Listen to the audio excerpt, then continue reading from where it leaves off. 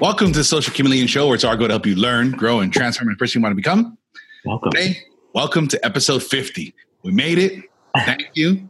Whether this is your first, 20th, or 50th episode, we appreciate you being here. Our mission continues to be, providing valuable information and insights to help you continue your journey to learn, grow, and transform. We look forward to another 50 episodes and having you folks along for the ride as we continue to get better and to continue to explore topics to help not only us, but you guys on your journey to a better, more fulfilling life. Nice. Today, we're doing a book review. Dichotomy of Leadership by Jocko Willink and Leif Babin. Yes. Quick summary of the book. Every leader must be ready and willing to take charge to make hard, critical calls for the good of the team and the mission. Something much more difficult to understand is that in order to be a good leader, one must also be a good follower. This is a dichotomy of leadership. It is, as authors Jocko Willink and Leif Babin explain in their best-selling first book, Extreme Ownership, simple, not easy. Now in the dichotomy of leadership, the authors explain the power inherent in the recognition of the first-line leaders that must walk, balancing between two simply opposing inclinations. It is with the knowledge and understanding of this balance that a leader can most effectively lead, accomplish the mission, and achieve the goal of every leader in every team, victory. Using examples from the author's combat and training experience in the SEAL teams, and then showing how each lesson applies to business and life, Willink and Babin reveal how the use of the seemingly opposite principles, leading and following, focusing and detaching, being both aggressive and prudent, requires skills, awareness and understanding, and dexterity, all attributes that can be honed. These dichotomies are inherent in many of the concepts introduced in Extreme Ownership and integral to the proper implementation and effectiveness. A little bit about Jocko. Jocko is a retired U.S. Navy SEAL officer. He's the co-author of the New York Times bestseller, Extreme Ownership, How U.S. Navy SEALs Lead and Win. He's also the host of the top-rated Jocko podcast and the co-founder of Echelon Front. Leif Babin also is a former U.S. Navy SEAL officer, the other co-author of Extreme Ownership, and the co-founder of Echelon Front, serving currently as the president and COO. Nice. So this is the follow-on book to Extreme Ownership. And then in the book, it does say, they do state in the beginning, you don't need to read the first one.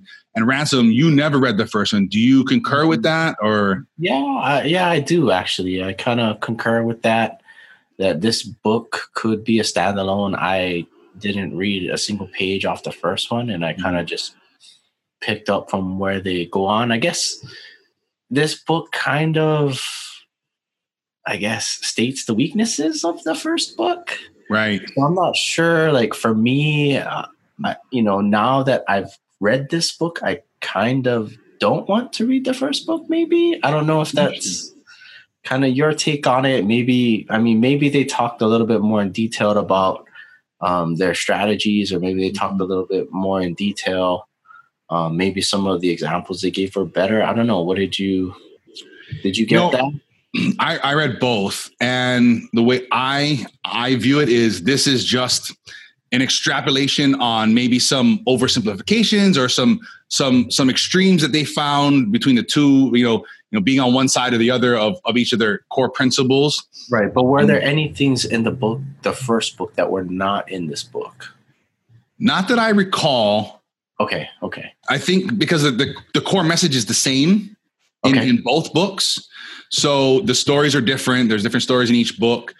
But I feel this book focuses more on the balancing of things versus the first book probably focuses more on, I'm the leader, I need to own everything, and I need to take charge of that. I don't know. That's what I get from this, reading this book alone. Yeah. I definitely, the first book introduces the concept of extreme ownership. Each of the combat laws that they base everything on. It goes into, I think, a lot more detail in each of the different things versus this book. Versus this book. I don't think misses much detail. It just extrapolates on these things. It gives you yet a war story. They give you the principle of that story, and then a business example that they have showing the out of balancedness of the principle, and then what they did to bring the principle back into balance. They don't do that in the first book, I guess. Not that I recall. It has been a bit since I read the first one. Okay. They just it's similar outline, a war story, and then a business example, but it's more based on extreme ownership. Right, it's more based on extreme ownership, and then at the time, I think from my perspective, the balance was implied. Like it was implied that you don't be on the the end of the dumbbell per se. You know what I'm saying? You got to stay in the center. Versus throughout the years that since the book was published and the continuousness of working with businesses, they found that people were on the ends of the dumbbell per se. Yeah, like, wait a minute, you need to be in the middle of the dumbbell, not on the ends. Yeah. Okay. Yeah, but again, that's what I was saying. Like reading this book standalone, it kind of makes me don't want to read the first one. So I don't know if you like hardcore Navy SEAL stuff, then maybe you should read the first book first because you probably enjoy the first book and then read this one and enjoy it just as well. Yeah. My experience is I read this book, so I know the flaws of the first book, and I guess being a older that I am, why would I go and read all the flaws of the first book? I don't know. Yeah. I think from my perspective, I would recommend reading both books. I don't care which order you do it in. I don't think that matters per se. But what I look at it is, it's just another opportunity to learn these rules and laws, another opportunity to reread in a sense these different things to help you towards mastery of these different things, a greater understanding. That's the way I look at it. So I say read both. That way you have two opportunities at maybe, let's say, 4 stories per lesson instead of maybe just 2 stories or something like that per lesson. More examples, maybe more relatable examples in one book versus the other, things that you are into or not. I don't know. I'm biased maybe about it. I don't know. That's the way I think about it. Nice. Okay, well. So I like to highlight, I guess, the 4 core competencies, I guess you want to say. The pillars that they use is called the laws of combat. So this is where they kind of draw everything from. Cover and move, simple, or maybe another term, KISS, keep it simple. Prioritize and execute, and then decentralized command. That's where they base everything from. So if you can understand each of those things, you can really extrapolate them into different areas and say, like, where do I need this? Is this a cover and move type of situation? Is this, do I need to prioritize the to-do list? Am I taking on too much? Do I need to decentralize things and empower others? That's where they come from. And the book is broken up into 3 different sections. So balancing people, balancing the mission, and then balancing yourself. So and then in each one, like in balancing people, like they'll give examples. They'll give like a war story, then a business story, and then all of those stories. I think there's 12 chapters in all in the book. And then so the first 4 chapters will be about balancing people, then the next 4, and then the next 4 after that will be about the mission and then balancing yourself. And I don't know, I think this book actually goes together pretty well. So yeah, they do a really, the flow is the same in the first book. They do a really good job at the way they write, the way they think, the way they present things from step 1 to 12, whatever you want to call it. In each of these, they do a really good job of delineating all that and building upon each thing. Builds and builds and builds, and you don't get lost. There's not a lot of fluff. Yeah, no, definitely. I definitely love the way they piece together their stories and relate them to civilian experience and business experience, more to say. Yeah. But, I mean, they just have some of the cool things in this book that I just like. Their voices, dude. Like their voices, like they sound hard. Like I've never seen them in person. I have no idea what they look like, but just listeing to them, I was like, damn, these dudes sound hard. Like, They got that I guess I'm gonna say stereotypical special forces type, elite guy. Like, let's good, get some of this here. It's like, whoa, easy. All right, Jocko, I'll go do some push-ups. The Jocko's a pretty big guy too. But that's just exactly like what they sound like, and like even the beginning of the book, he's like, prepare to get some. I was like, dang. Just the way he says it, And they're like, and this was an ongoing joke. He's like, the more nonchalant and casual you could say it, like a flight attendant announcing overhead. Like I was like, these guys, dude. they got their own fun humor and stuff in there. What are some other things that you really stood out about this book for you?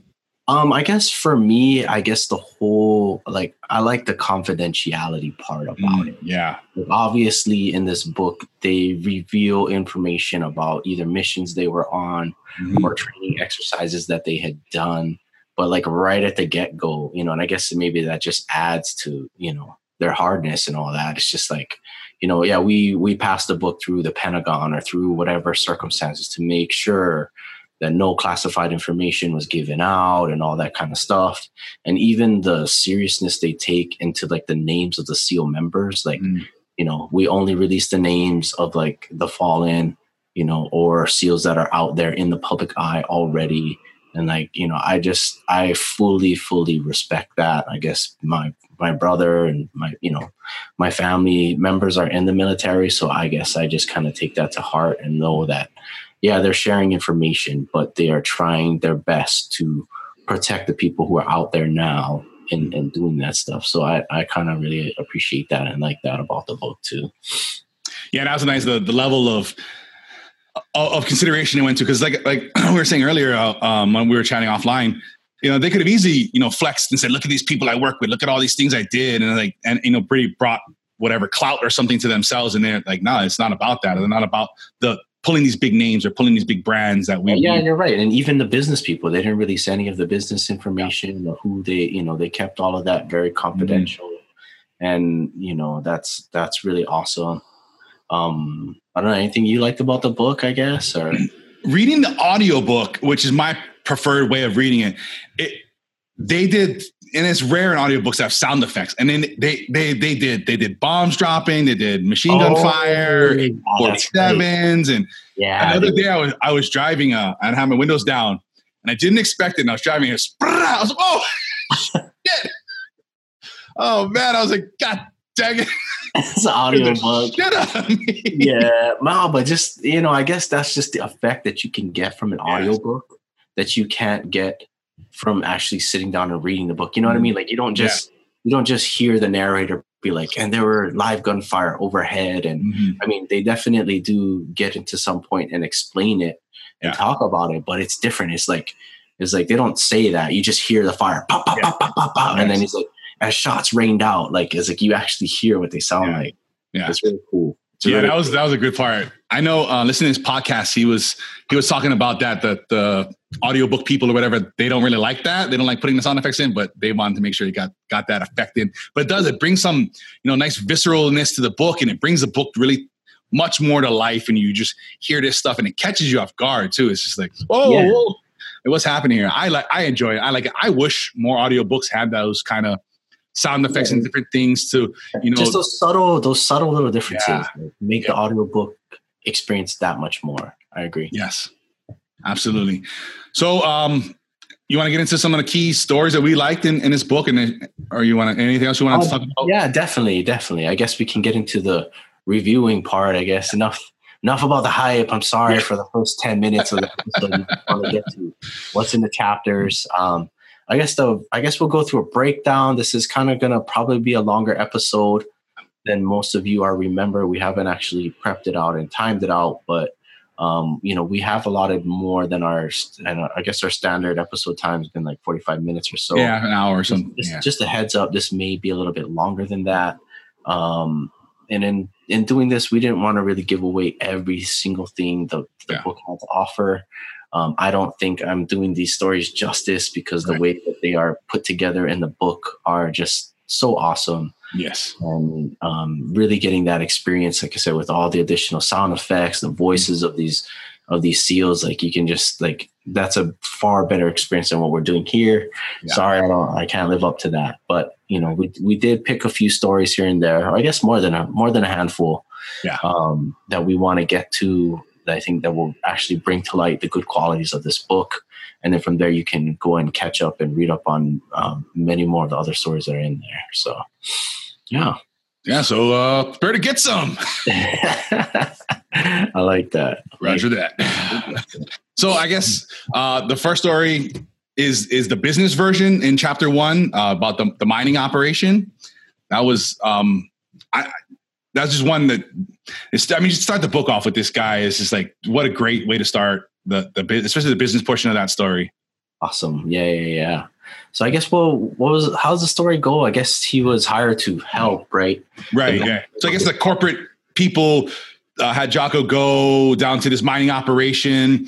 And as soon as he gets there, he's like, the boss in charge, like, here's some other jackass doesn't know shit about mine. He's going to come tell me how to do my job. Oh, yeah, definitely. So that's a vibe that comes in, right? Here's somebody's, I guess he was losing money and they had to shut down a mine for whatever reason. And then all these people came over and he just really kind of, it's just so awesome with all the experience that especially Jocko's had, being a commander. I guess he was enlisted in SEAL and then he went to become an officer and stuff. So he's got a really broad way of relating to people and getting down and dirty. And he just broke it down for this guy. Like, listen, man, like, who else is there better to care for these people than you? Like, if you're going to continuously fuck up, you're going to continuously run this mines into the ground. Like, the corporate guys are going to bring in somebody else and replace you. And they're just going to let guys go and they're going to fire a bunch of people. It's like, so are you really taking care of these guys?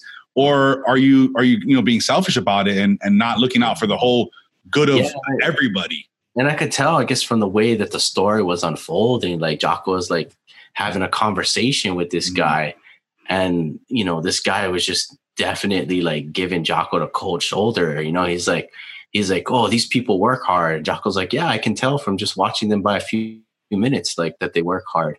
And he's like, you only watch them for a few minutes. You don't know who they are. And Jocko's like, whoa. He's like, take him back. Look, man. Like, he's this, could definitely tell that this manager had a great passion, a great love, not only for the mining industry, but for the people that worked in it for so long.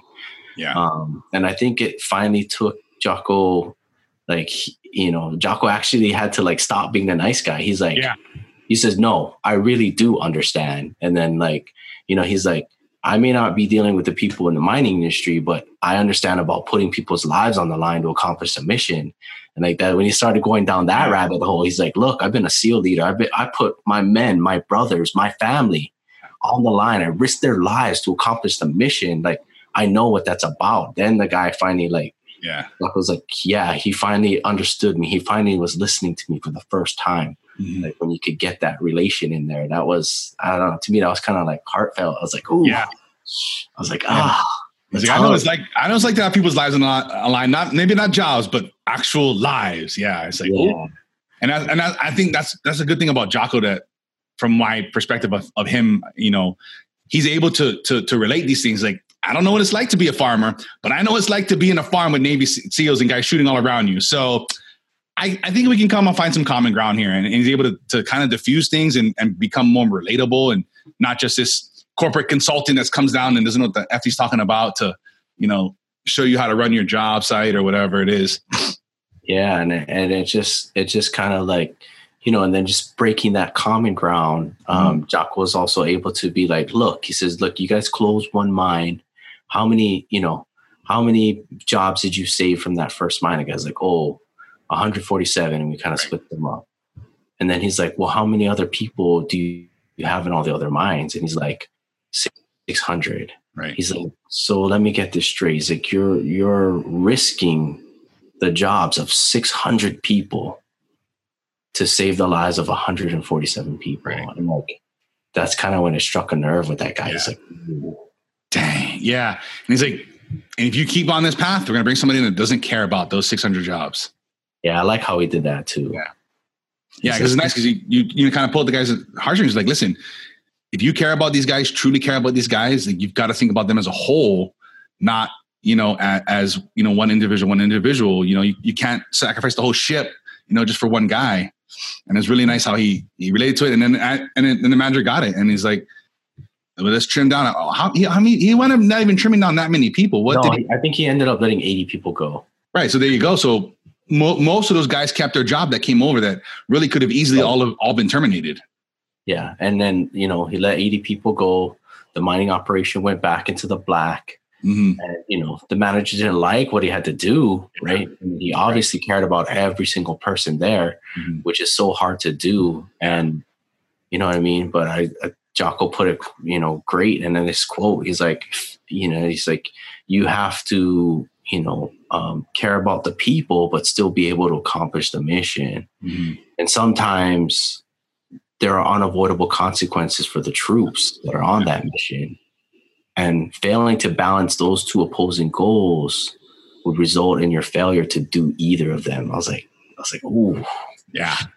I was like, That's kind of harsh there. Yeah, that's tough. I've been in companies where it was like that, and it's like you're dragging down the whole ship to make a few hard decisions. It's like you're sacrificing all of us, this whole company, everything that's here. So you don't lay off 10 guys or cut costs or something that here and there, and it's stressful as the employee. Like you're just every day, like, is my paycheck going to be cashable? Like, are we going to have work tomorrow? Like if we keep going down this road, like, and especially, I think it talks about a lot in the first book, when you're not transparent, you're not telling your employees or the people that you're leading what's happening, what's going on. There's this fear and this rumor mill starts. And I've been around that, especially during the recession, was it 2008 or whatever. And it's like, this is this rumor mill because the people at the top, they don't know what's going on. They're panicked and they're not talking down and telling anybody. And you just have this fear, like, do I come to work tomorrow? Like, is anything going to happen? Or, do I waste my time driving in? Like, or what? So breaking that down and getting that. It takes a special, sorry for those of you, I've just been a little sick this past few days, but anyway, we're going to accomplish the mission and get through it. Right. So, but and it just takes a special kind of person to understand that dichotomy, right? Of like jeopardizing the mission versus, knowing when to let go. Like it's tough. Especially when you get into like that sunk cost fallacy where you're like, all this time and money and effort's been put into it. It's like, we got to keep going because we've already done all this stuff. And it's like, versus that money, that time is gone already. Like we can't continue doing this as we go forward. It's just going to be more of the same, knowing when to cut your losses and all that. That's super hard. Yeah. Yeah. So one of your favorite stories, I know that for sure. Chapter 5, train hard, but train smart. Big Walt is down. Big Walt is down. Yeah. So this is one of my stories that I just kind of want to share and talk a little bit about. But I guess the story opens up. They're in hostile territory, explosions all around, incoming rounds from multiple directions. Again, like in the audiobook, like you hear it. It's like, it's like, oh, dude, it's so awesome. But they're pinned down by enemy fire. One of their Humvees is inoperable. And then all of a sudden you hear over the radio, oh, Big Walt is down. Big Walt is down. And it's like, like at that moment, like with every, just the audio sounds and everything being explained. Again, I'm sorry I'm not doing it justice, but, you can kind of, again, feel your heart tug. It's like, damn, you're on a team. And Big Walt was like, he was the guy that made all the tough calls and that rallied the troops in the thick of the fight. Like this is your go-to guy. And now he's done. Yeah. And like, you're in basically the shit house, right? Everything chaos all around you. And the second command, right? The LPO who's on there is like, he's trying to get things over the radio. Where is everybody? Let's regroup. And like, nobody's answering on the radio. Nobody's moving. Nobody's making any type of calls whatsoever. Just the enemies are making movements and just making the situation even worse by the minute. Like, it's like, oh, you could like feel the tension, like, building up there. And then like even like some of the younger guys like, come on, man, somebody make a call here. We need to do something. Somebody make a call here. And it's like, oh, like you feel it. And then like, sorry, spoiler alert, but luckily this was just a training exercise. Yeah. They weren't actually like in a real battle or real combat situation. Like, thank goodness, right? Because that just sounds like something that's headed for catastrophe, Yeah. And it's like there were no live fire. They did use grenade simulators though, which was kind of crazy. Those are fun. And then from there, they had paintball rounds instead of live fire. But still, I mean, even paintball, I was like, you get welts and stuff from those. Not saying it's anything like taking a real bullet, but it does have applied pressure to it as well. So, with all of that going down, they kind of, I guess, at that point, after they explain it's a training exercise, they kind of just back the story up a little bit to kind of go over the details. And this particular training was put in purpose to make, I guess, the junior leaders of the team kind of step up. Right. And Leif and Jacko had been talking before this exercise started. They're like, dude, Big Walt is dominating this game. Mm-hmm. And they're like, this group here has a lot of success due to Big Walt, but we need some of the junior leaders to step up. Mm-hmm. So both of them agreed that, hey, in this next exercise, we're going to manually take Big Walt out. So after the Humvee went down or whatever, they went up to Big Walt and they're like, sorry, brother, you're out of this exercise. And Big Walt was like pissed. He's like, what? He's like, you're out. You can't make any commands. You can't do anything. Go to the Humvee. And like, Big Walt's like, all right, that's not fair, but okay, whatever. Yeah. Well, then from there, like they just took him down and then just kind of watched as the whole like situation just like unraveled. It's like, damn, that's kind of crazy. You got anything to add to that, I guess? Or you want to tell me? No, not really. No, you look over there. I love the story. I'm enjoying the story for a fourth time. Yeah, that's cool. So anyway, so without that, it showed that all of the junior leaders that were on that team, they gotten comfortable, right? It's just like, hey, we're living the good life. We got a good leader. Mm-hmm. We have to run with that. And, for this particular thing, when they took him out of the exercise, everything went to hell. Mm-hmm. So I guess I kind of want to just go down, I guess, how it went down. So what they also have to consider is that, when training people, right, this is Leif and Jocko, they also took into consideration when training people, like you have to balance that training. Mm-hmm. If your training is too easy, right, and doesn't stretch the capabilities of the participants, they're not going to learn much. Right. And on the opposite end, if your training is too hard, right, I mean, you want it hard enough to apply pressure to decision makers, but if it's too hard that it overwhelms the participants to the point where they can no longer function, mm-hmm. like the learning from that exercise just greatly gets diminished. Like it's just like you're going up against this rock wall and you can't really get over it. And, right. They understood that in the exercise. Mm-hmm. So after seeing all the confusion and chaos that went on with that, and they're like, okay, this has gone on for too long. Both of them agreed. It's like, okay, it's time to bring Big Walt back. So they went up to him and like, hey, Big Walt, you're back alive. And I got like a phoenix rising from the ashes. I started laughing. Yeah. I was like, what? And then from there, like just that simple, like I think they said it was like a matter of minutes. Big Walt stepped onto the field. He's like, everybody consolidate to this building now, like shouting and yelling, mm-hmm. and like pointing to the building, and everybody could hear him. Everybody, and again, to me, I kind of take to note like the details that aren't spoken.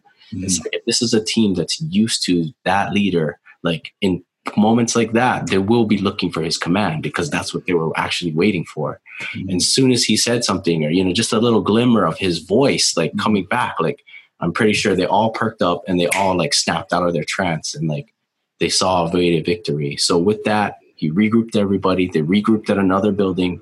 They got a head count, and then they went through with the mission, which was really awesome.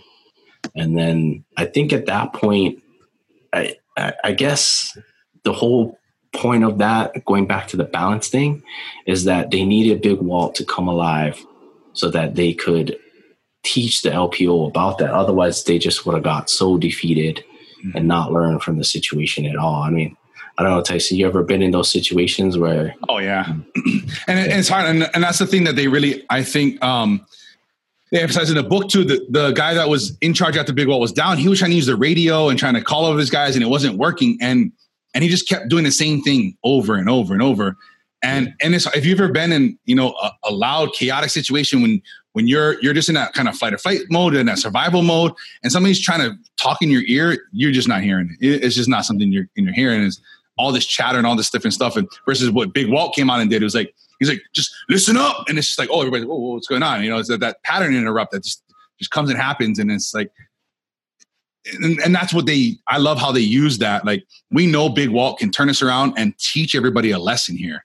And like, that's what like the objective was. And I don't know, I really enjoyed that part of the story. Like, it just goes to show,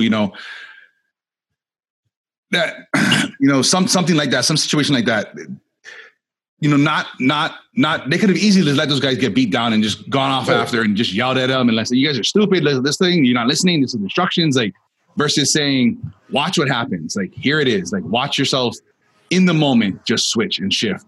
And everybody learned from the story anyway, such this great lesson. Like, yeah, okay, I get it now.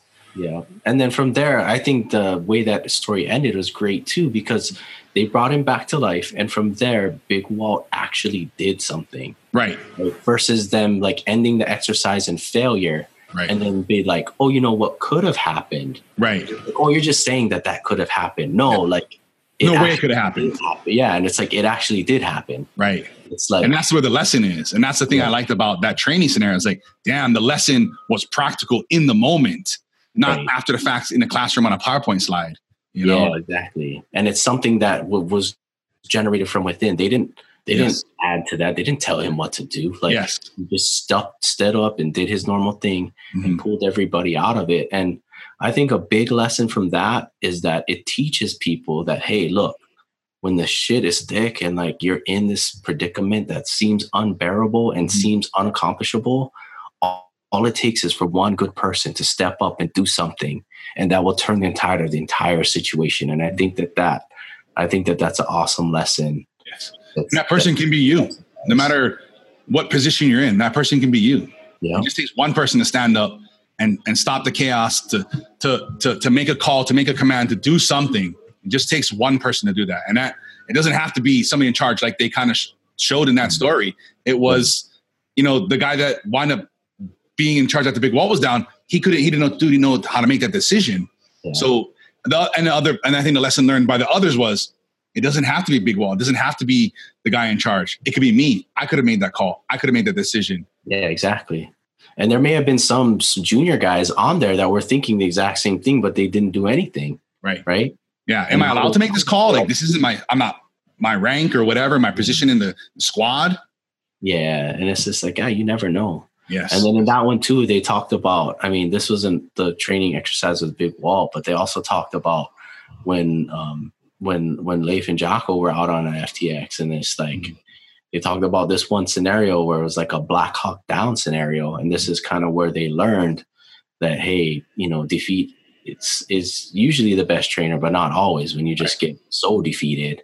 And basically they were in there and they had to operate this freaking mechanical saw, and it took like several minutes or something, right? Yeah, they had the steel plate they had to cut through to get to the thing, and and there was no cover at all. Basically, just choppered down in the middle of the street.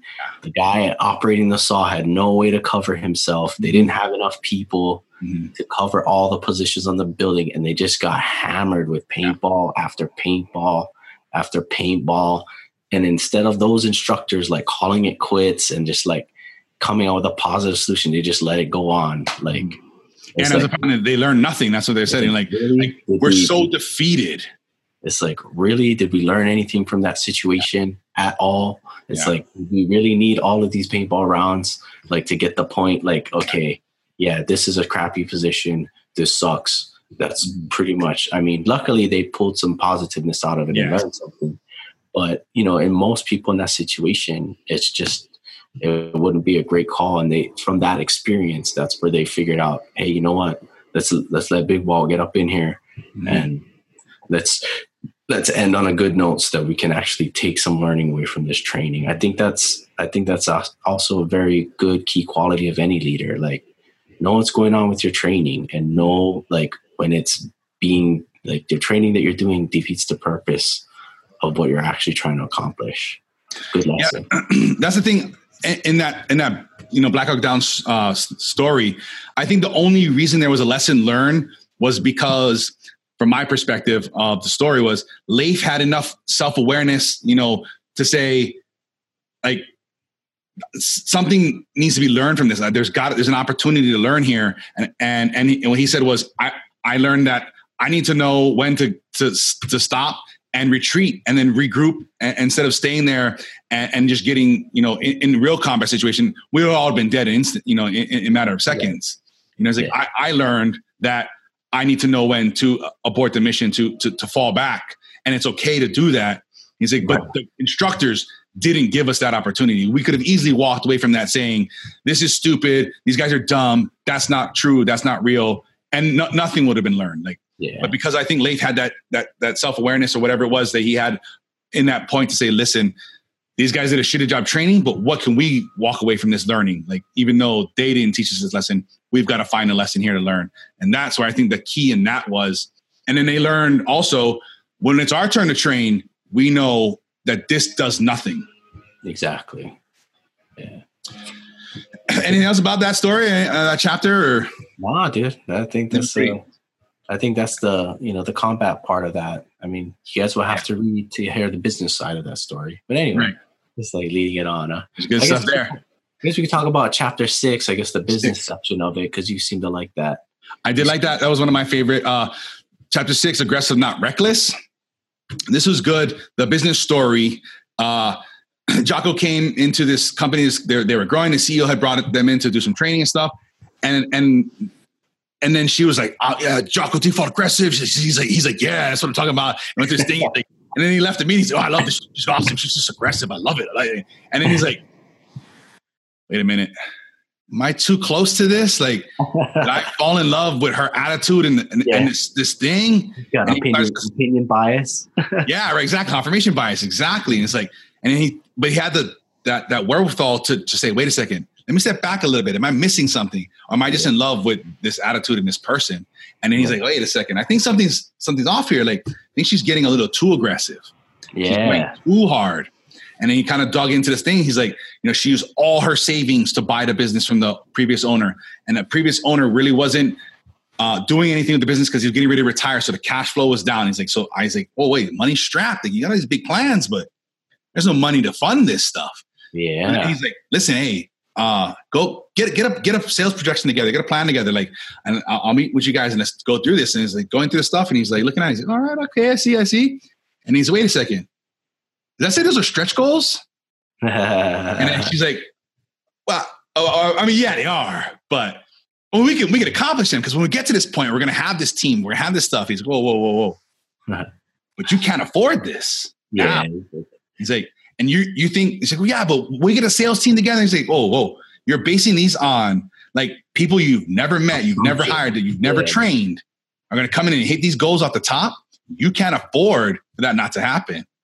And she's like, yeah, but default aggressive. He's like, I know. Hold up. I like that, but not yet. Hold on. Like, let's focus your aggressiveness. And then he walked through the thing when he talked to her about it. And he's like, listen, like, you got to be default aggressive. I get that. I love it. But it's like you're focusing that aggressiveness in the wrong place. You're putting your company and these people's lives in jeopardy because you can't, if you go move into this new building that's going to be half empty from the get-go, you're not going to be able to afford that. Your overhead's going to go up. You can barely afford what you have going on now.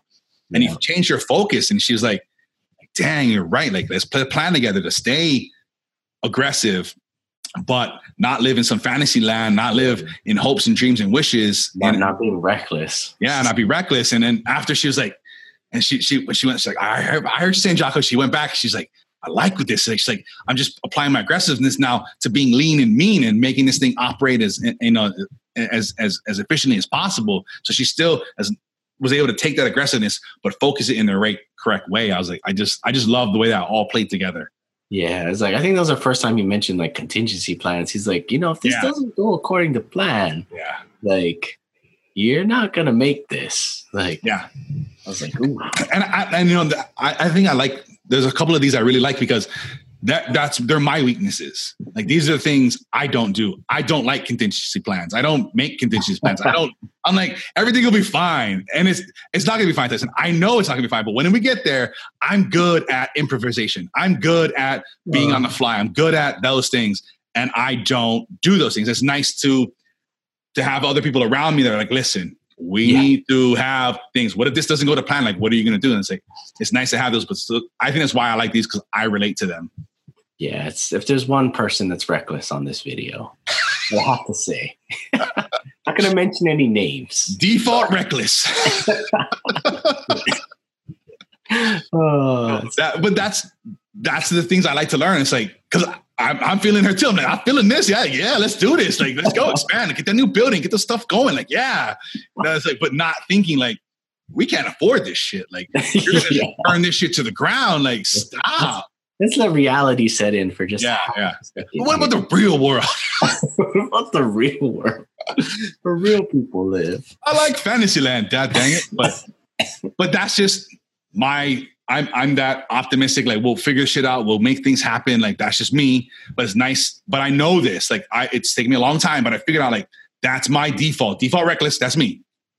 Like I need to find somebody that's default Tyson, simmer down for a second and let's think about this. Like, and I know the people around me that I can say, listen, hey, this is what I'm doing. This is what's happening. These are my thoughts. Like, where's the holes?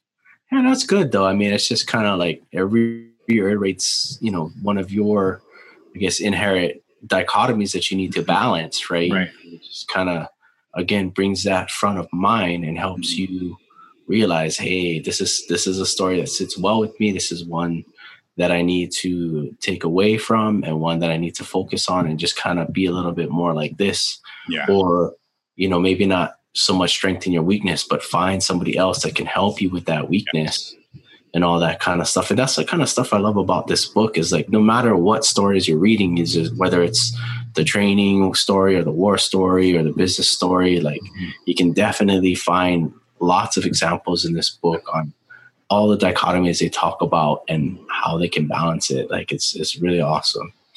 Really awesome. Yeah. Any other points in that story you wanted to emphasize?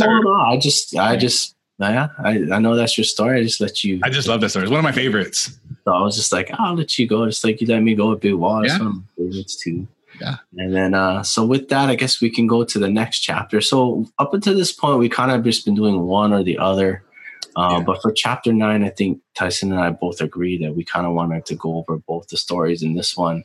Yeah, the war story and the business version. And the business story. And this will kind of give you a little bit more insight on the book on, how it actually flows together, so on and so forth. So I guess for the war story, you want to talk about the first part of the war story with the freaking lasers, because you like that part. But yeah, and that's the thing when we were chatting offline about this, I think the laser is not important. I'm like, no, the laser is important. So what happened was they're on this mission, they're going on the thing, and it was a point man or whatever it was. His laser sight was the batteries are dead. That point man was Chris Kyle, by the way. Yeah, motherfucking hero. Shout out to him. But anyway, and so Leif was like, fucking dummy, like, come on, like, you gotta know it. We're going on a mission, like, we're at night, we're on the water, like, you need that laser, like, you should have changed your batteries, you gotta know. But he didn't berate him about it. He's just like, all right, listen, okay, we gotta make an adjustment to this. And then they're going and they're going to the town, and then it's like all of a sudden Chris stops, and Leif's like, I already know, like, I don't even need to know nothing. He's like, I know he can't shoot because he don't got his laser. So he's like, but I know what's happening already because we've done all this training. We've been so close together. He stopped. There's somebody there, and he can't shoot at him. Yeah. And so Leif comes in and they take it over, and like that to me, the way he handled that situation, he didn't get down on this guy. He let him go. He knew they know, like, okay, we don't have the laser, but we know how to train. We know how to go through these things. We have contingencies. And Chris, and then later on, Chris goes and he picks out a good vantage point that winds up being the key to the whole mission's success. And I think because Leif didn't berate him and beat him down, he was able to still be confident and say, I have an idea and I can present this. Versus my view is if Leif beat him down about this fucking laser battery thing, he would have been in the situation later on saying, well, I fucked up earlier. I'm not going to be able to speak up. There's no trust here. And that would have been just, who knows what the mission would have been, a possible disaster. Yeah, I think it takes two on that part too, because, at the same time, Chris Kyle was saying, hey, look, my laser is out. Mm-hmm. And then he was just thinking about himself. But at the same time, Leif is thinking about the whole mission. He's like, dude, we're in the middle of nowhere right now. Like, we need to get to a secure place now, without your laser. And Chris Kyle was reluctant to go on with the mission. But you know what I mean? He understood at that point he needed to be a follower and just say, all right, Leif's in charge. I don't like this situation, but I'm going to go ahead with it. And at the same time, Leif took that initiative. He's like, hey, look, one of my guys is without a laser sight right now. He's basically without a gun. So I need to pay attention to him and look for his body cues. I thought that was kind of a really good thing. And he picked up on his body cues right away. He went right behind Chris Kyle and backed him up instantly, which is amazing. And, from there, later on in the mission, like Tyson was saying, they got to a point where they needed to pick an outpost. And seeing as how Chris Kyle had more experience on the ground, Chris Kyle was like, I like that building over there. And Leif was like, oh, I had a different building picked out. I'm not sure what's going on. But because Chris Kyle had more experience, and I also think is, like you said, that laser story, he's like, damn it, I let Chris go for so long without this laser. Like, it's like, maybe he's like, and I didn't listen to him back then. I should have let him change his batteries earlier. Right. It's like, maybe I should listen to him now. Like, I don't know. I always wonder about that kind of stuff. You got to wonder. It's like, did that? I was like, is there something else there? Yeah, was that the catalyst? Yeah. It's like, that's the thing. Leif was able to recognize that and say, instead of saying, well, now I've got to micromanage these little fucking children because you can't keep batteries fresh. I can't trust you to do this now. I've got to take over this. He was like, no, listen, you're the guy with the most experience. You're the point man here. Like, you see something, let's check it out. Like, all right. And give him a chance I think to me, to redeem himself a little bit too. Yeah, possibly. Like I said, that's the kind of stuff in the book like that's not written. Yeah. Maybe in some La La Land, maybe Leif will be watching this video and he'll be like, "You guys are onto something." But anyway, who knows? Who never knows? But anyway, that Chris's recommendation ended up being the best call. Yeah, I think from that position alone, he said they had like 21 confirmed sniper kills and many other possibles. And it's just like, at that point, an instance when he actually listened to his support in it, like, I mean, he took a hit. I mean, maybe he didn't even take a hit on his pride, but basically it's like, it's not showing he's a weaker leader. Actually, it shows he was a stronger leader. And because of it, the team and the mission were far more successful. Like, it's crazy. That's the core message I love about this thing. It's like, he's not worried about his ego or his reputation or whatever, by taking command from somebody that's lower ranked than him, but more experienced than he is. Like, he's okay with that. And that is what I think. And I know they allude to it a little bit, is what makes them good leaders, what makes them have respect from their team. Like, when your plan sucks and my plan's better, and we're going to go with the best plan, the best outcome, the best person for this job, no matter rank or position or whatever it be. Yeah. And then adding on to that, I guess Leif goes into a little flashback, a tangent runoff about when they were in some other training operation, and there was another SEAL there who had more ground experience, and there were confusion about which SOP they were going to follow. And then, like, the Leif and this SEAL, they kind of got into it a little bit, and then the guy's like, I think my SOP is better, and Leif's like, but I just put one out. It's going to cause confusion. And, Leif even went on to admit, he's like, the differences between the SOPs was like irrelevant. Right. He just thought at that point he was a young leader. He thought this was a pissing contest. They got to measure, see who's longer. Right. And like, Leif grew impatient, and like, he's like, I need to demonstrate I'm in charge here. So basically he just told the SEAL, he's like, this conversation is over. And like, after that, Leif felt bad. He's like, dude, I just used the weakest form of leadership to win this argument. Yeah. And he's like, the weakest form of leadership is to win something by rank or position. And then what do they call it? Like rock, scissor, rank or something like that. And rank always wins. Like junk kind of poems, like rank always wins. Yeah. The kids call it dynamite, whatever. Right, God or whatever. Like, yeah. It's like rank always wins that argument. There's no consultation. There's no nothing. It's just basically you do what I say. Yeah. And then, Leif felt bad about that instantly. And then he was eventually able to make up with that officer and, that petty officer. And at that point in moment, he realized, hey, you know what? I could have shown that I was a stronger leader by listening to this guy who had a little bit more experience when, and overall it could have helped. And that flashback, right, is kind of what helped him make that decision with Chris Kyle and be like, all right, we'll go with your plan, and we'll go through with that.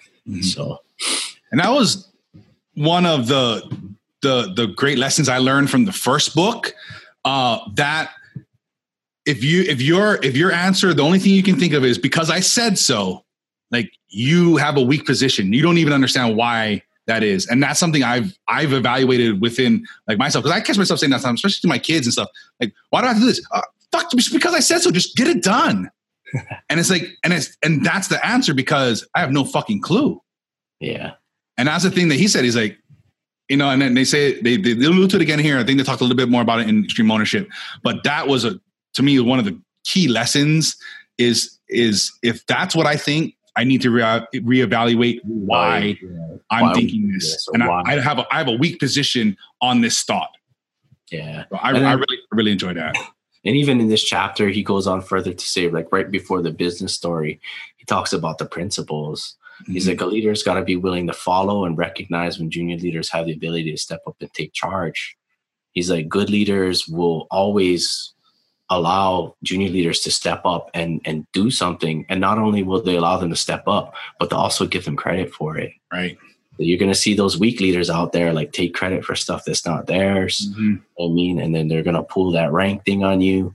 You know, it's like as a good leader and or as a good follower, like you should execute things, you know, as they be. But you know what I mean? It's just when you got somebody who's a leader above you that's either less aggressive or confident or uncharismatic, whatever, the boss from hell, whatever the case might be, you know, it's just like you got to deal with that. And that kind of leads into what the next story is about the boss giving his immediate boss giving him a crappy review.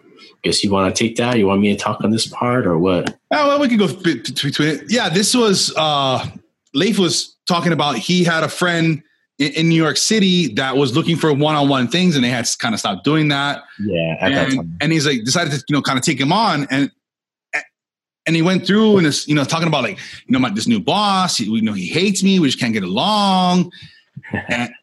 And it's affecting my guys' bonuses and their paychecks. And then he gives me this bad review. He's like, this motherfucker, I just had it with him. Like, how do I get rid of this guy? What do I do?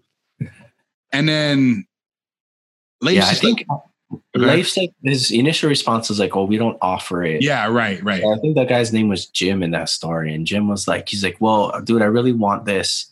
And I'll make it as inconvenient to you. I'll come out to meet you. We'll do lunch or something like that. And I think it also had something to do with like Leif had affinity with this guy too. He's like, dude, I feel this guy. He's a competent leader. He's smart. He's aggressive. He's driven to like accomplish things. So Leif kind of made a little exception on the spot to meet with him about it. So I think that was kind of some of the background stuff behind it. I like how they, you know, went through and Leif, you know, kind of worked with him and talked to him about it. It's like, listen, like, you know, if you're gonna be this guy that's the buffer between your boss and your team, like you've got to, you know, maybe this guy is wrong. Maybe he's scared of you. He's intimidated by you. You know, he's like a lot of times when your boss, you know, is looking to kind of undercut you, it's because he's scared of you taking his job or something along those lines. He's like, you got to recognize this. Like, listen, man, like if you keep going at this, it's just going to get worse. Like, if you keep coming at your boss, you keep giving him shit, you go above to his boss, you try to throw him under the bus, like it's just going to get worse. And the people that are going to suffer are the people that you're in charge of. And it's just like, and that's the kind of part too, where Leif had experience too. Cause he even mentioned it. He's like, believe it or not, he's like, there's bad leaders in the military too. He's like, everybody understands this fallacy that the leader has all these great military leaders. He's like, that's not even true. He says there's just as many bad leaders in the military as there are in the civilian world. Right. And he's like, you got to recognize and understand that, yeah, sure, you're going to fight over this one little dispute about your review that you have, and that's going to cause you so many more problems down the line. And Leif was just telling him from experience. He's like, look, I am exactly like you. I've had this problem before, and this is what I've done. And it's just made things worse for me. And that's what's going to happen to you. I was like, dang. Yeah. He's just like laying it on thick, dude. And I like how they kind of concluded with like, listen, like go back to your boss, like earn his respect. Like, even though you don't agree, like fix these things, like go and look at these things. Like, listen, hey, these are the things that you laid out. Got it. We'll make that happen. Like build a relationship and like make him trust you, make him, you know, make him know how valuable you are and all this stuff. And then from there, you can protect the people below you. You can shield them from the shit rolling too far down the hill. You know, you can do all these things, get them this bonus by building this relationship with the guy. You don't have to like him. You don't necessarily have to trust him, but you got to work with him. And you got to let him know that he can work with you.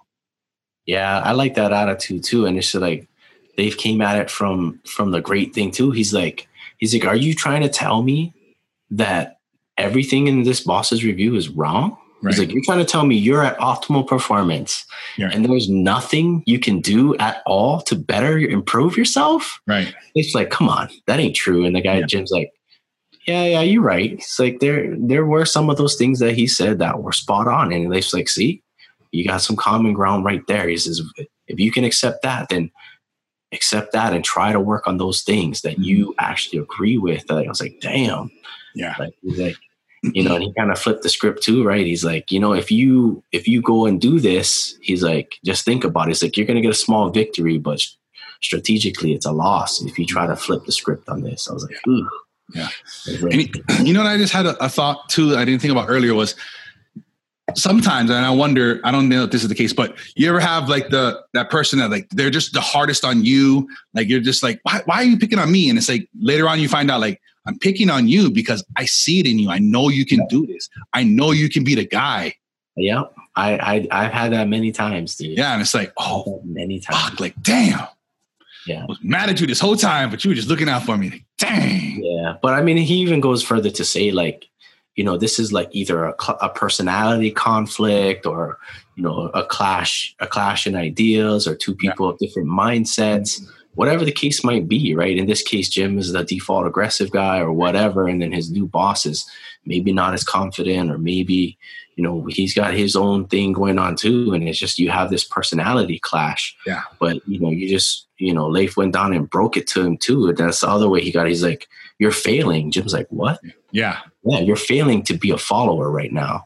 And Jim's like, damn. He's like taken back, but being that kind of aggressive person, like you don't really take failing really well. Mm-hmm. So you want to kind of make up for it. Right. I was like, because I can relate to that story like 100 times over. Because I don't like to fail either. So when someone tells me I'm failing, I'm like, no, I'm not failing, boss. I'm gonna do this now. I'm gonna do it the right way. I'm not failing. So I'm gonna prove how I'm not failing. I am. Let me show you how. Let me show you. Yeah, like that, because that sits with me. Like that sits miles with me. When somebody tells me I'm failing, I'm like, whoa. Mm-hmm. I'm not failing here. I'll show you. Yeah. You're not seeing my wins. Hold on a second. Let me show you. But when somebody points that out, like that's kind of for me when I take back and I'm like, okay. Yeah. It's hard that hit at your ego, that hit at your pride. You're like, ooh, fuck you. I ain't failing. Hell no. But then when you take a step back, you realize like, damn, I am. Yeah. And so, just because, hey, listen, 7 out of 10 of these things are good. Hey, I'm bad at 70%. Like, I ain't failing. Like, yeah, but those other 3, but that's key. That's crucial. Like, yeah, you got to work on those. Yeah. And to have that self-awareness and that ability to detach a little and say, you know what, I can get better there. I am fucking up a little bit. Like, and if I clean this up, and especially in this situation, this affects my downstream team, which is their bonuses, which is their incentives or whatever it is. And it's like money for food to feed their families. Yeah. It's like my main concern is taking food out of these guys' mouths, but and it's not coming from him necessarily. It's also coming from me. Like, shit. Yeah. And to realize that. And that's just kind of it. It's like, you know, I like when he puts it out there. It's like, you got to strive to have the same relationship with every boss that you work for, whether that boss is the greatest boss in the world or whether the worst boss in the world. Mm-hmm. It's like, you know, you just basically got to make sure that they trust you, right? You're the go-to guy that he or she goes to when they need help. You know what I mean? And that they can provide, you know, and just make sure that you give them, you let them know what you need to accomplish the job. And like, and it's so simple, but like at the same time, that's the hardest thing to do. Yeah. It's like work for this guy that you hate. Like you clash with this person so much that it like ruins your soul. Yet as a leader, if you want what's good for your team underneath you, you know, the best chance for your team succeeding is for you to have a good relationship with your boss. I was like, yeah, I kind of take that to heart too, man. I don't know. Yeah, no. And another thing, it's not something necessarily from this book, but from from what I learned about this type of situation, it's like, when somebody's pissing you off or frustrating you or whatever it is, that's you. That's your interpretation of that. It's your choice to be overwhelmed. It's your choice to be frustrated. It's your choice to whatever they're doing to you, because they ain't doing shit to you. It's you are taking it that way. You have the choice to say, this doesn't frustrate me. This doesn't irritate me, but that's hard. And to take that in and to learn that, nobody can control you in that way. Like, you have to say, I'm not going to feel like this. I'm not going to allow this person to frustrate me or whatever. It's hard, but if you can recognize that and say, I'm the one that's doing this, I'm the one in control of the interpretation or whatever it is, that's when you can also unlock this kind of self-awareness or whatever you want to call it to broaden your horizon into this kind of thing. Yeah. And then chapter 10. Mm-hmm. What was this? This is the war story. This one is basically just plan, but don't overplan. And yeah, this was a war story. Yeah. I guess this kind of goes into two parts. This is fun. Now that I'm looking at it, but yeah, I just kind of like the first part because it just shows like, damn, this guy like planned for everything. So basically, I guess they were in like one of the worst places right there. It's called Firecracker Circle. Like that's just what it's called. They're like one of the most dangerous places that you could possibly imagine. And that road or that place was known for IEDs popping off. And so soldiers that usually got stuck or pinned down out there just kind of had to wait it out for a while before getting picked up. So knowing all of this, was it Jocko that was doing this story? Leif. Oh, Leif was doing this one. Yeah. And then from here, he's like, yeah, I kind of went through everything and, they had the standard loadout. So he had the standard loadout plus like all this extra stuff. And like, I'm just going to read it off because like, I don't know if any of you know how much this stuff weighs, but like it weighs a ton. Like it weighs a crap ton. Yes. So anyway, standard loadout, I think was 7 rifle magazines, 3 pistol magazines, 1 radio, 1 antenna, 1 extra battery for your radio, like 2 frag grenades, a battle map, a flashlight, night vision goggles with a spare mount. Like, I'm not even done reading the standard loadout, and I'm like, damn. Those things are heavy. That's pretty damn heavy already. Then from there, he's like, you got a spare battery for every device, your Kevlar helmet, your Kevlar armor with the plates in them. Plates are heavy. Not to mention that they were in during the day is 110 degrees Fahrenheit. And at night, even at night, it was 90 degrees Fahrenheit. Like, I was like, legit, like that's your standard loadout. On top of that, this was the extra gear that he brought on every mission. He brought an extra grenade launcher attachment that goes right underneath your rifle with 1 in the chamber and 6 extra grenades for that attachment. I was like, ooh, and 100-round box of ammo. 100 rounds, not for his gun, no, but for the heavy machine gunners.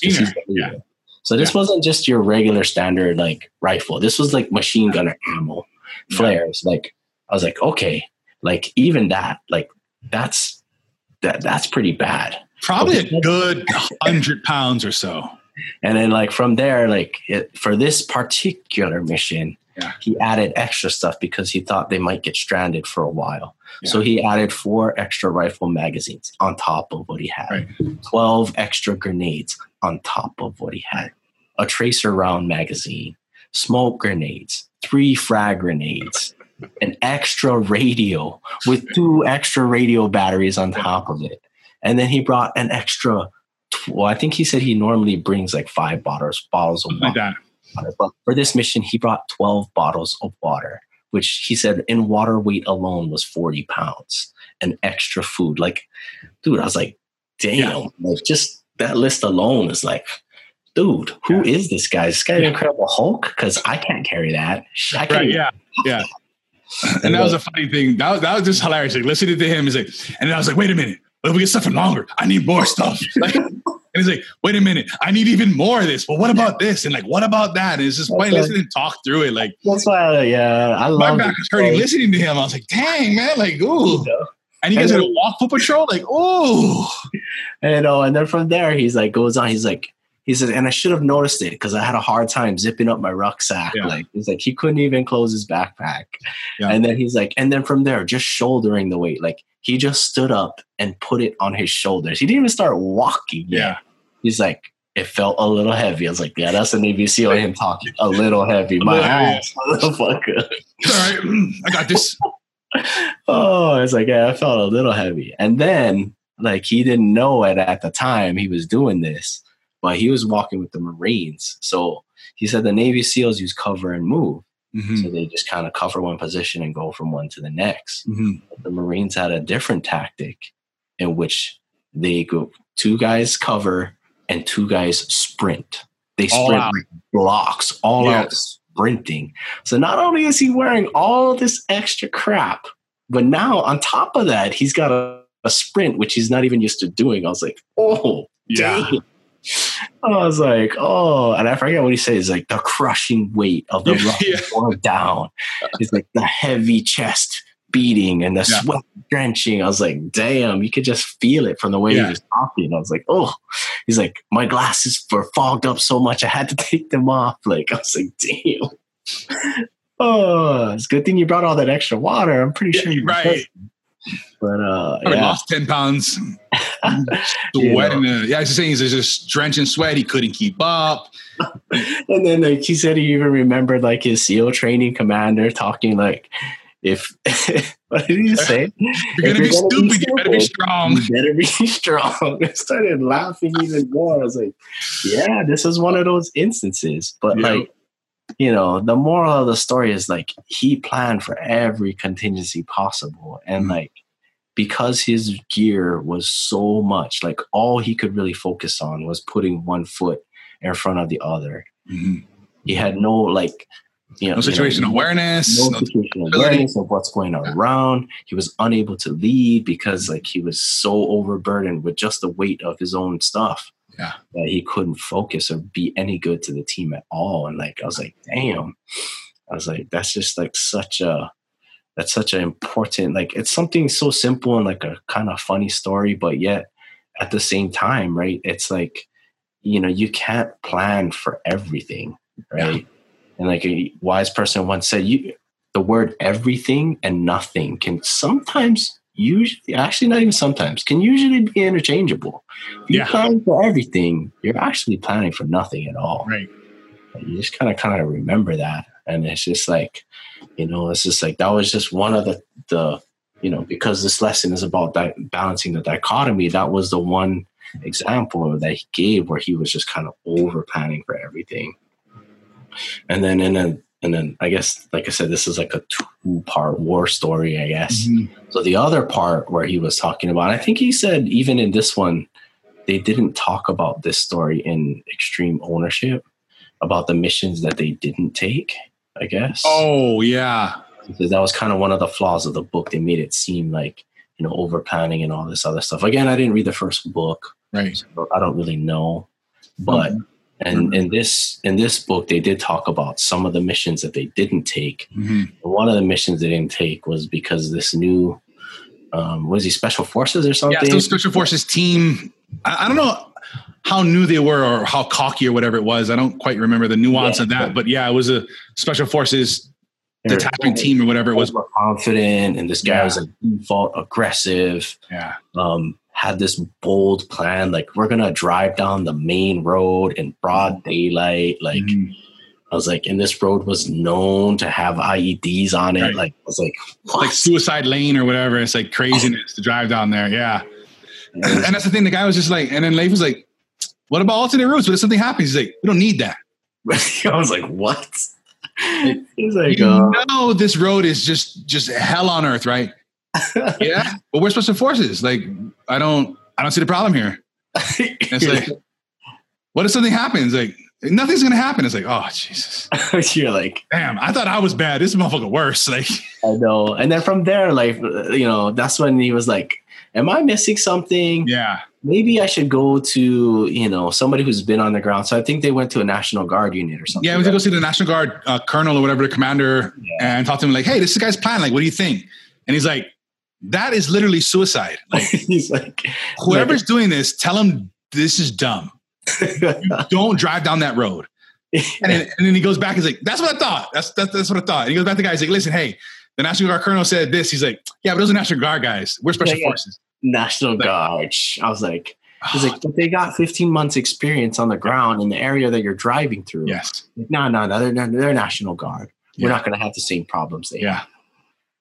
Dude, like, that's just being all out cocky and arrogant and just.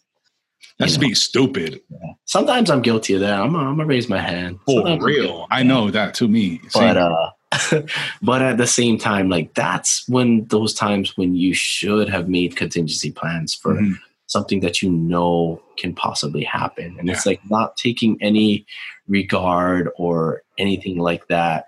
You know, those are the one times in which, like, you know, it kind of pays to just kind of be humble. And not be so full of overconfidence and arrogance that, like, you feel you're invincible to anything. Cause that's kind of where you know, if you don't plan for contingencies, that stuff is going to hurt you. It's going to come back to bite you in the butt. Yeah.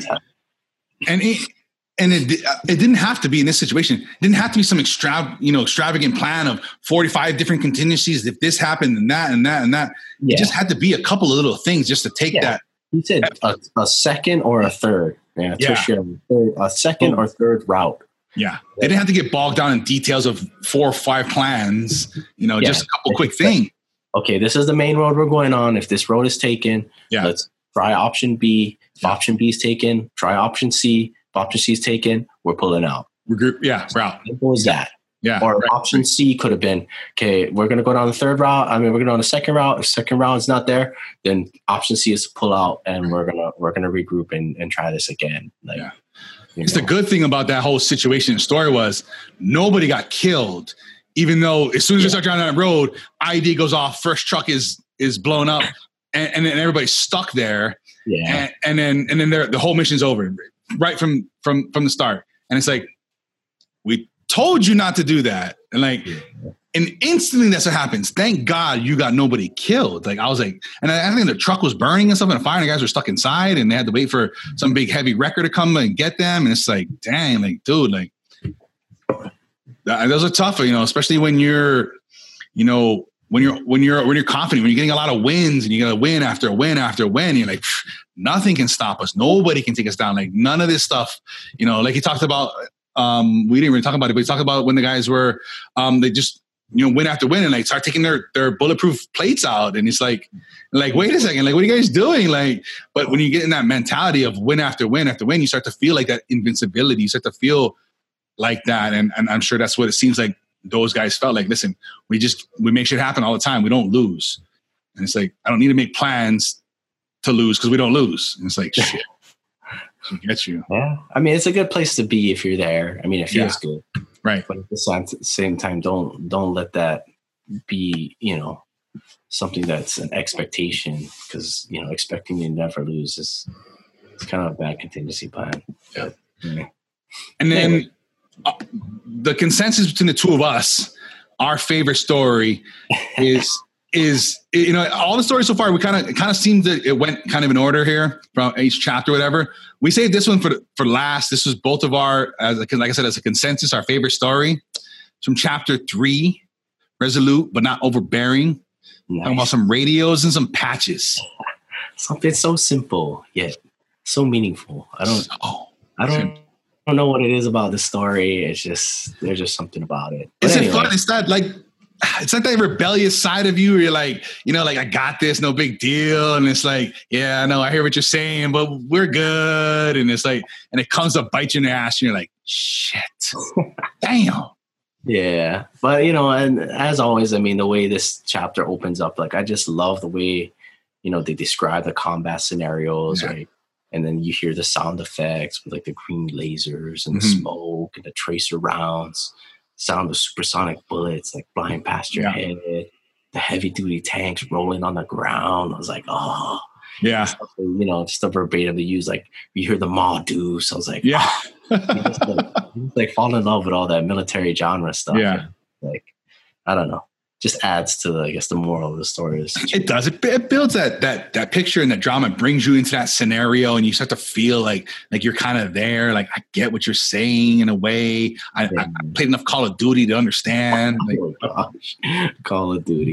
But anyway, the chapter opens up as like the SEALs are in this building and they're taking fire, and like they notice that it's, you know, what they call blue on blue. Like, it's their own tank firing onto the building in which they are in. And it's like, dude, like, it's lucky it was just his machine gun and not his freaking heavy cannon. Like, if it was full cannon, we probably would have been decimated. Right. At that point, it's like every second counts. It's like, we need to get a hold of that tank operator, like, right now. Yeah.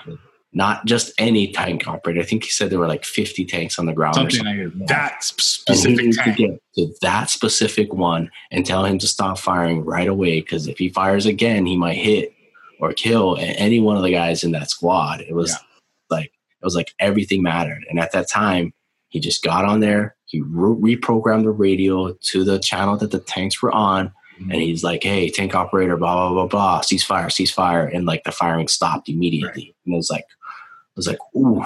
Like, everybody got their heads. Okay, good. Like, everybody okay. Like, thank goodness I knew how to do that. Yeah. And like, so they kind of like flash back the story a bit. And this is kind of the purpose. You know, it's just that Jocko was out there trying to explain how important it was to reprogram the radios, because he kind of been through something like this, and his guys hadn't been through this, so they don't really know. You know, in previous missions, it's always been the radio man's job for communications, but in the fact that when they're in Ramadi, the fact is that they would be broken down into such small units that not everybody would have a radio man or something like that. Yeah, with them, right? Yeah. So, you know, among all the rest of the crap that SEALs have to do to prepare for a mission, right? Yeah. Jocko mentioned it a few times. He's like, and make sure you guys know how to program your radios, you know? And it's just like, and then like being a trooper, I guess I can kind of relate to that. It's like radios, like all the stuff we got to do, like all these contingencies we got to plan for, all this gear we got to pack. And you get on my ass about a radio, like seriously? But that's like Jocko knew that, you know, in that situation with the tank, like, that could save your life. That's the difference between life and death. So like, you know, and again, this is kind of the part that I really like about this book is like Jocko knew. Like, he started asking questions. Everybody's like, yeah. But like Jocko knew from the expression on their faces and like the stares that people were getting, he's like, wait a minute, something's not right here. You know what I mean? Just saying it blatantly did nothing. So he actually took action. And I guess, was the guy's name Biff or something? Yeah. Something like that, yeah. I don't know if that's a real guy or they just... Sounds like Back to the Future. It was a guy from Back to the Future. But they grabbed his radio and Jocko cleared it. He cleared the memory off the radio. He's like, Biff, reprogram this radio. And Biff's like,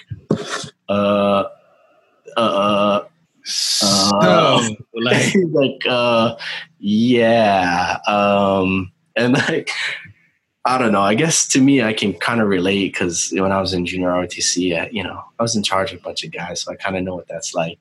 But I thought this was like so smooth because like he really didn't make a big deal out of it. Sure, he made an example out of the guy, right? But he had to yell and scream and go on a tirade for 25 minutes about why. Yeah, about why. He's just like, all right, okay. He went to the radio. He's like, Biff, there's a radio guy. You two get together. Make sure Biff knows how to reprogram his radio. And then he's like, he pulled that, you know, and then he's like, for all of you else out there, make sure you know how to reprogram a radio. If nobody knows how to do it on next mission, you're not leaving wired. It's like, I thought that was like really smooth on his part. Like this, it was a way to like make an example, yet at the same time, not make an example. I don't know. It wasn't like demeaning or whatever, you know. It was done tactfully. Like, listen, this is important. Like, I know you don't get it, and if you don't want to get it, then you can stay behind. And it's like for SEALs, it's like all they want to do is go get some. You know what I mean? It's like, wait, we can't leave if we don't know how to program this radio. Like, fuck that. We'll get this shit done by lunch. Worry about that. Like, we're gonna go get some. Like, hell no. It's like, Jocko's just, knowing when to hold the line and what was important and what was not important is, I guess, the basis of this whole chapter in the story, like what's important and like understanding that and conveying that in a way that makes it happen. And Jocko is so smooth about doing that.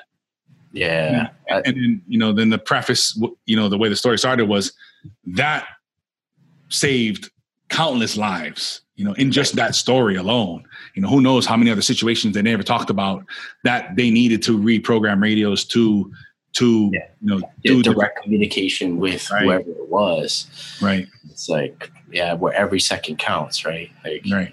You never know when that's going to be. And you ain't got a radio man near you. It's like, damn, what do I do?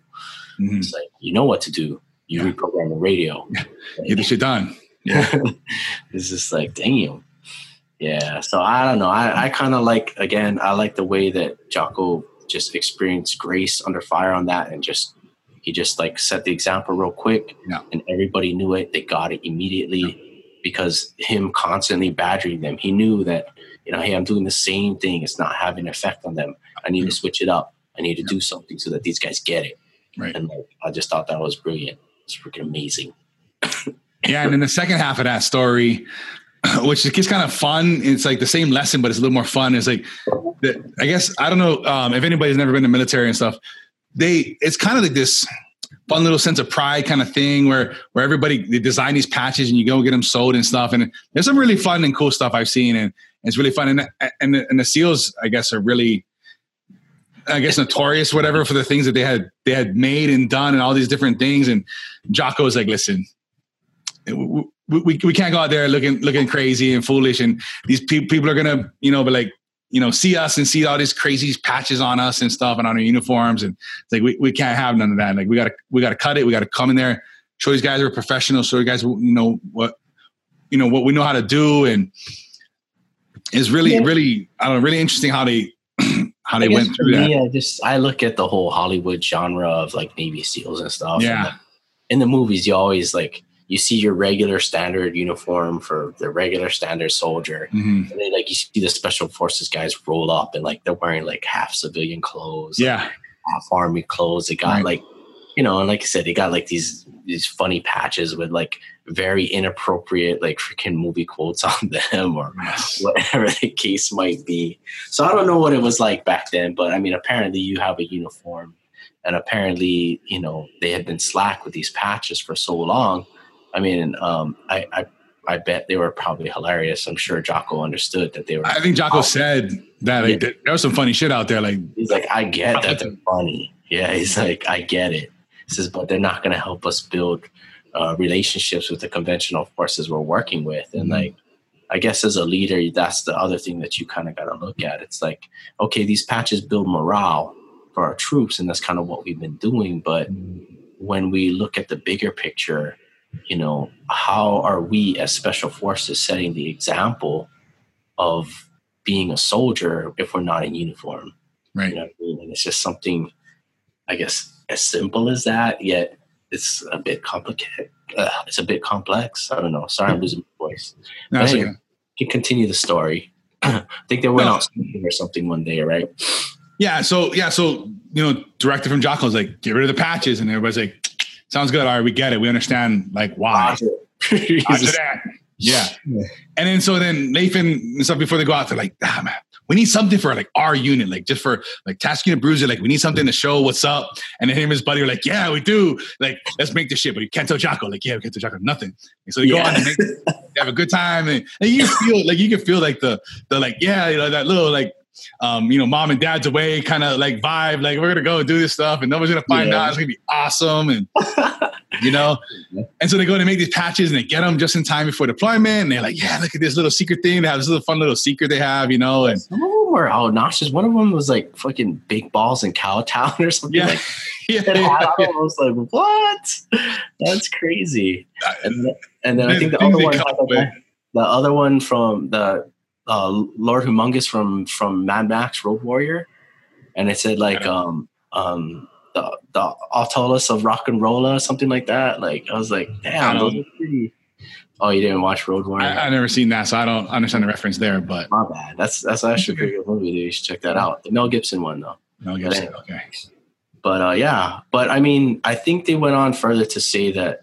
I mean, they did have those outrageous sayings on them, but I think they did say bruiser unit on top of task unit bruiser or whatever. Yeah, they were like, I guess they were well done to not be offensive and look professional and show team unity and cohesion and whatnot, and everybody had the same thing and everything. And then that was their little secret, right? As soon as they always kept it in their shoulder pocket.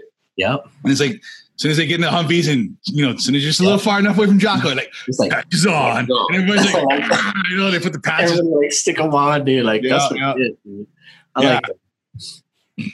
And it's fine. You can just feel like I can just imagine myself in this thing, like, yeah, look at that, woohoo! Like, you don't know what the hell we're doing. We're having a good time. Like, I can just see like the fun and the giddiness of it. But that's the thing, right? The morale and building that team camaraderie and all of that. That's the point of the patches. That's the point of the whole thing, right?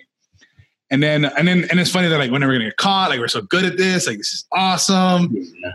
And like, Jocko's never gonna find out. And then all of a sudden, like, there's this journalist that goes along with them, starts taking pictures of them, and they get back and they see the pictures, and Leif's like, shit. He's like, damn it. You can see all of us with our patches on, and that's not authorized. And Jocko's looking at the pictures, doesn't say nothing. Leif's like, wait. I know he's like, I waited, and I didn't hear anything. Yeah. And then he's like, I waited another day. Yeah. And I still didn't hear anything. He's like, I was expecting the wrath of Jocko to come down. Like, damn. Yeah. But that's the thing. Like, when you're remember as a kid, you're in trouble, and you're like, your parents don't really say nothing, and like, they know, and you're just waiting. Yeah. Waiting, like, damn, I'm in fucking trouble. They can't even figure out how much trouble I'm in. Like, yeah. So it's funny, but then nothing happened. It's like, all right, like, I see, whatever. And it's like, this is cool, I guess. Like, okay, like, and then it's like, all right, we're gonna still keep the same tradition though. Make sure that when we're around here, we're not doing it. But it's like Jocko understood, like, I know why you guys did this. I know why you're doing it. You're good about not keeping them on around base, so we're not, we're not showing this, this disrespect or this different things, to the other service members and whatever. And on top of that, all the other ludicrous patches that they had went away. We're gone. Now they all had the same, like, unofficial same thing, but yet official patch of their task unit bruiser. Mm-hmm. And like, it was just kind of like an unsaid thing. He never really cleared the patches. Right. But he never really said that they weren't clear. Right. So like, there's that gray area. Yeah, exactly. But then it became this like token or symbol of like task unit bruiser. Like, dang, dude, they gave me one of those patches. Like, dang, I did something really good. Like, it became like that, that reward or that thing. Like, damn, look what I got from these guys. I think they said like a few key commanders and personnel, like who were, key elements and missions. Like, they actually handed those patches out and gave them to those commanders. Like, I was like, damn, that's actually, so now something that was, said to be outrageous and I guess, not part of standard SOP. Unprofessional. It now kind of became something that's like, hey, this is Task Unit Bruiser's patch. And like now that they're giving it out, it's like, oh, dang, like this actually means something now instead of something that's just, thrown out there just so that they can be rebels. Like, just bestow this high honor upon somebody. Like, damn, some SEAL gave me their team unit bruiser patch. Like, and I'm sure people felt like this is some official thing, like this is from them. Only this squad wears these patches. Like, wow. Yep, for sure. And again, it brought them closer together as a unit. Like that whole exercise itself, like.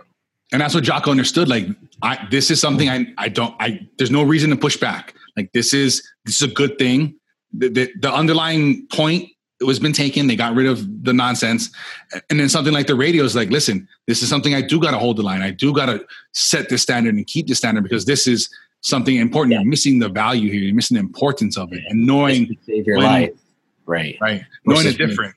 Versus wearing patches is not going to necessarily save your life. Right. But it will help you get along better with other soldiers and other units.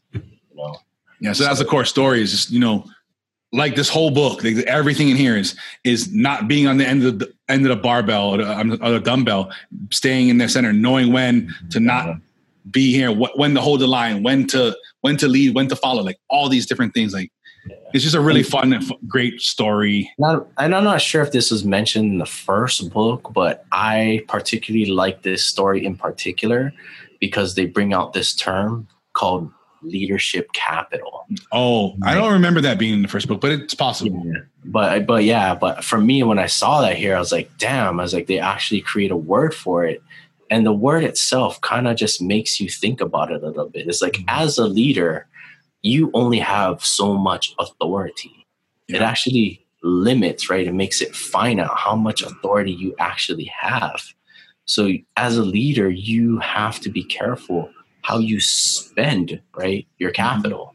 Right. Because if you spend it unwisely on dumb things like patches, fucking cell phones, like people are not going to take you seriously versus spending your capital on something important that's like a radio that can actually save your life. Like, and that's kind of like, to me, I was like, damn, that's actually a pretty smart way of putting it. Like, you know, and this isn't something that's grown over time. You got a lot of people out there. It's like, oh, respect must be given. Like, hell no.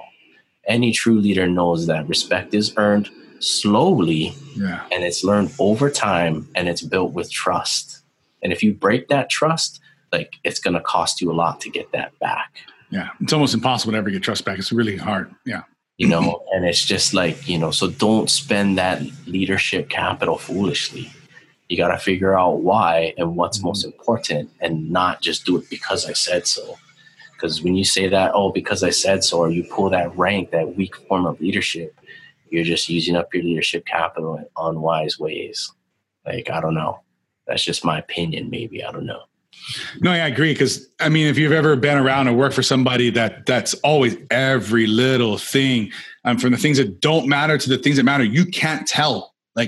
Like, is this something important? Is this something I should prioritize? It's like, you bitch about everything. I have no fucking clue what's important or not important, what matters or not doesn't matter. Like, do I need to tighten this bolt? Like, I don't know. You just constantly are complaining about things and knowing. Yeah. And did you get the memo about those STP reports? You got to get them on my desk. Yeah. So we're going to need you on Saturday. Oh, goodness. But that's true. I mean, I don't know if you know movie reference, but anyway, yes. It's okay. But I don't know if you've ever worked for somebody or at least seen it. It's like, it's tough to know. And then you just eventually tune them out. It's like everything that comes in your mouth is some crap ass nonsense that I don't need to focus on. I can't expend my mental energy and effort in listening to your next complaint.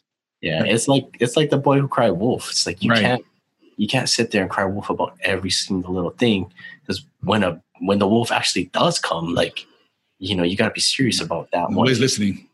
Yeah. So, I feel it. I feel it. Anything else? I think we ran through all of our highlight stories. There's many, much more. Picked a handful. You know, like I said, there's 12 chapters, 2 stories, or actually sometimes more than 2 stories per chapter. Yeah. Sometimes they'll have like 2 war stories. You know, so, you know, it's a great book. Yes. Teaches you a lot, gives you a lot of examples. And I rather enjoyed it. It's kind of cool. Yeah. Yeah. I think that's from my side. That's about it. Anything else? Anything you didn't like? Anything? You know, possibly, maybe, you know, again, I'm not trying to toot my horn or brag about shit. Say I'm a good leader. Maybe, I don't know.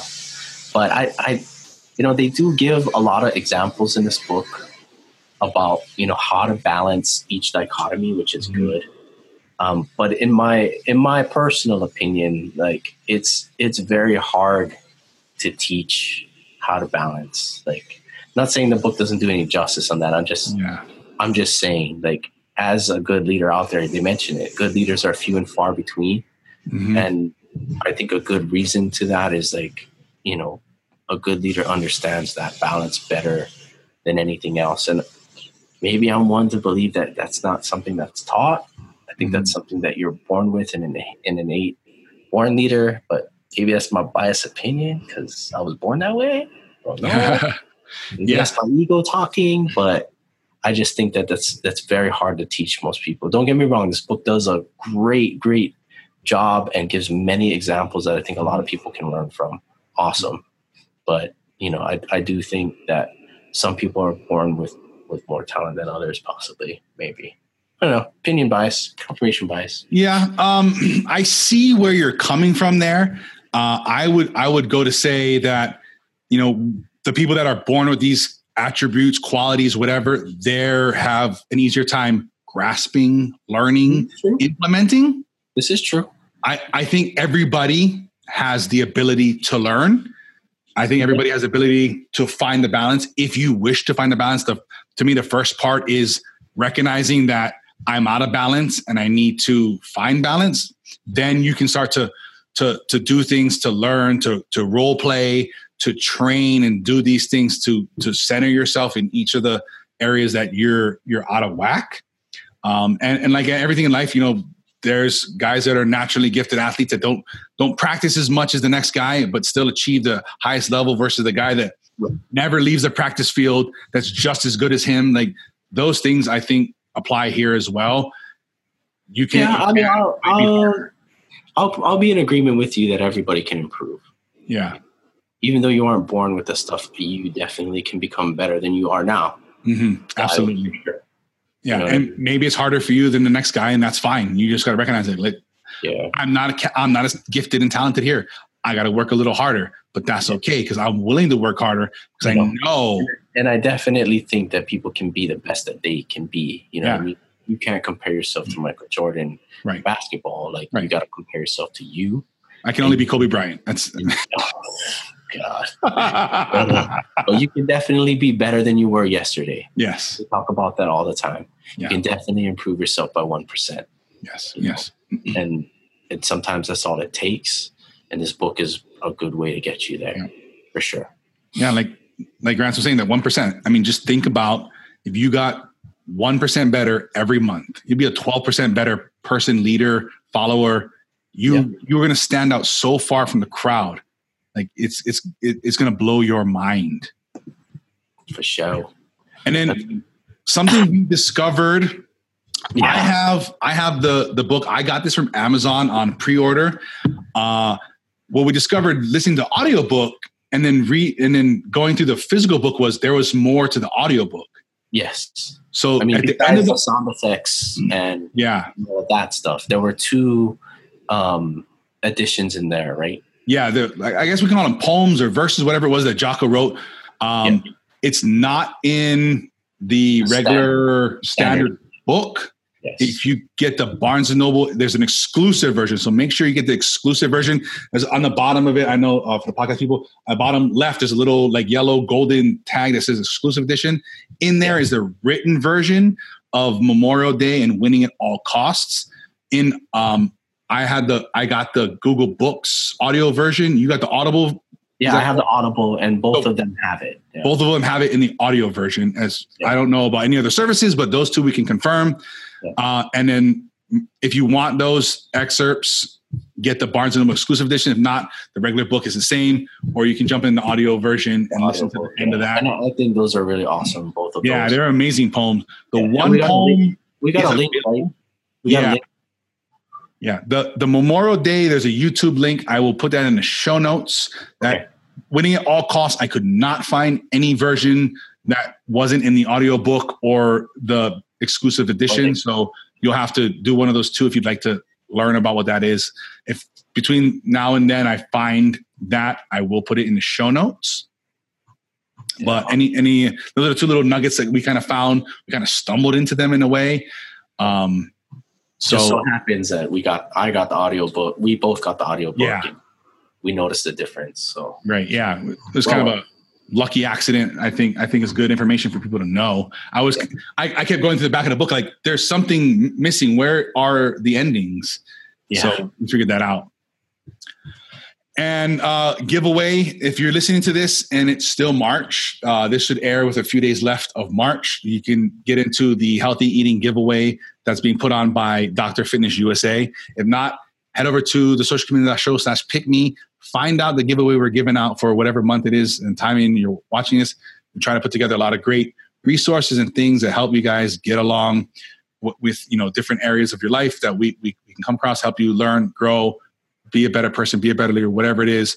We've done this book giveaway before, something that can come up again or different things along those lines.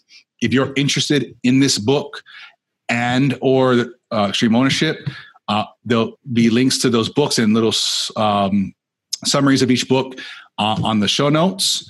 Also, we'll link to Jocko has Echelon Front. It's a leadership company. Echelon Front offers unmatched solutions in leadership, strategy, innovation, safety, and risk management, team building, and crisis development, and crisis management developed and proven in combat.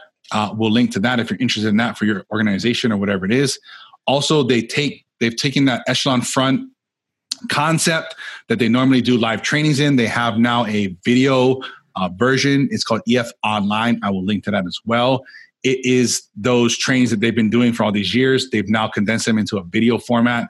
So individuals or organizations can take this on a larger scale. If you don't listen to Jocko podcast, I think it's pretty awesome. He does a lot of war books, a lot of stuff on leadership and things.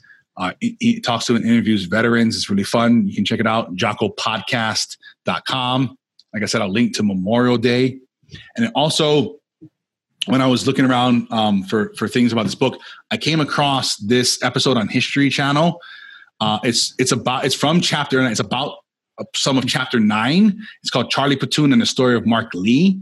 I'll link to that if you're interested in watching it. It's a really good episode, and it kind of talks about that laser story and we were talking about earlier. That is part of that episode in that thing there. Yes. Anything else you wanted to highlight about the book Ransom or anything? I think we're good, man. Perfect. And then this week's challenge: identify your imbalance. Which dichotomy do you struggle with? We challenge you to take a hard look at yourself and find a way to balance the scale. Leading and following, focusing and detaching, disciplined, not tyrannical. Find a balance between the extremes. With balance, you will be able to find and achieve victory. Yeah. And with the final thoughts, just kind of remember that any good, solid team or that you work in, you're going to find that any member of that team can step up and be a leader at any time. So being a great leader at any level is important. For those of you that are born with the talent, you're confident, you're smart, default aggressive, it's going to come all too easy for you. But just remember that you guys are few, and remember to stay humble and to keep that good fight. And even for those of you people that are at the bottom of the totem pole with the least seniority, right, that means that you're going to have to follow for a little bit, but there's going to come a day sooner than you think when you're going to have that opportunity to step up and lead. So just kind of remember those things, and just remember, the great leaders at any level are important. I want you to go out there and make it happen. And if you're looking to help with, your friend, coworkers, organization with developing better leadership, better following, and all these different types of things, share this episode with them, share the books with them, share the resources with them. You guys can also, support the show with the best way possible, sharing this episode, liking, leaving reviews on Apple Podcasts and those different things. You guys can follow us all week long at the Social Chameleon Show on Facebook, Instagram, Twitter. You can subscribe on YouTube and your favorite podcast app. For past episodes and links to everything we've talked about here today, you guys can visit thesocialchameleon.show. Until next time, keep learning, growing, and transforming the person you want to become.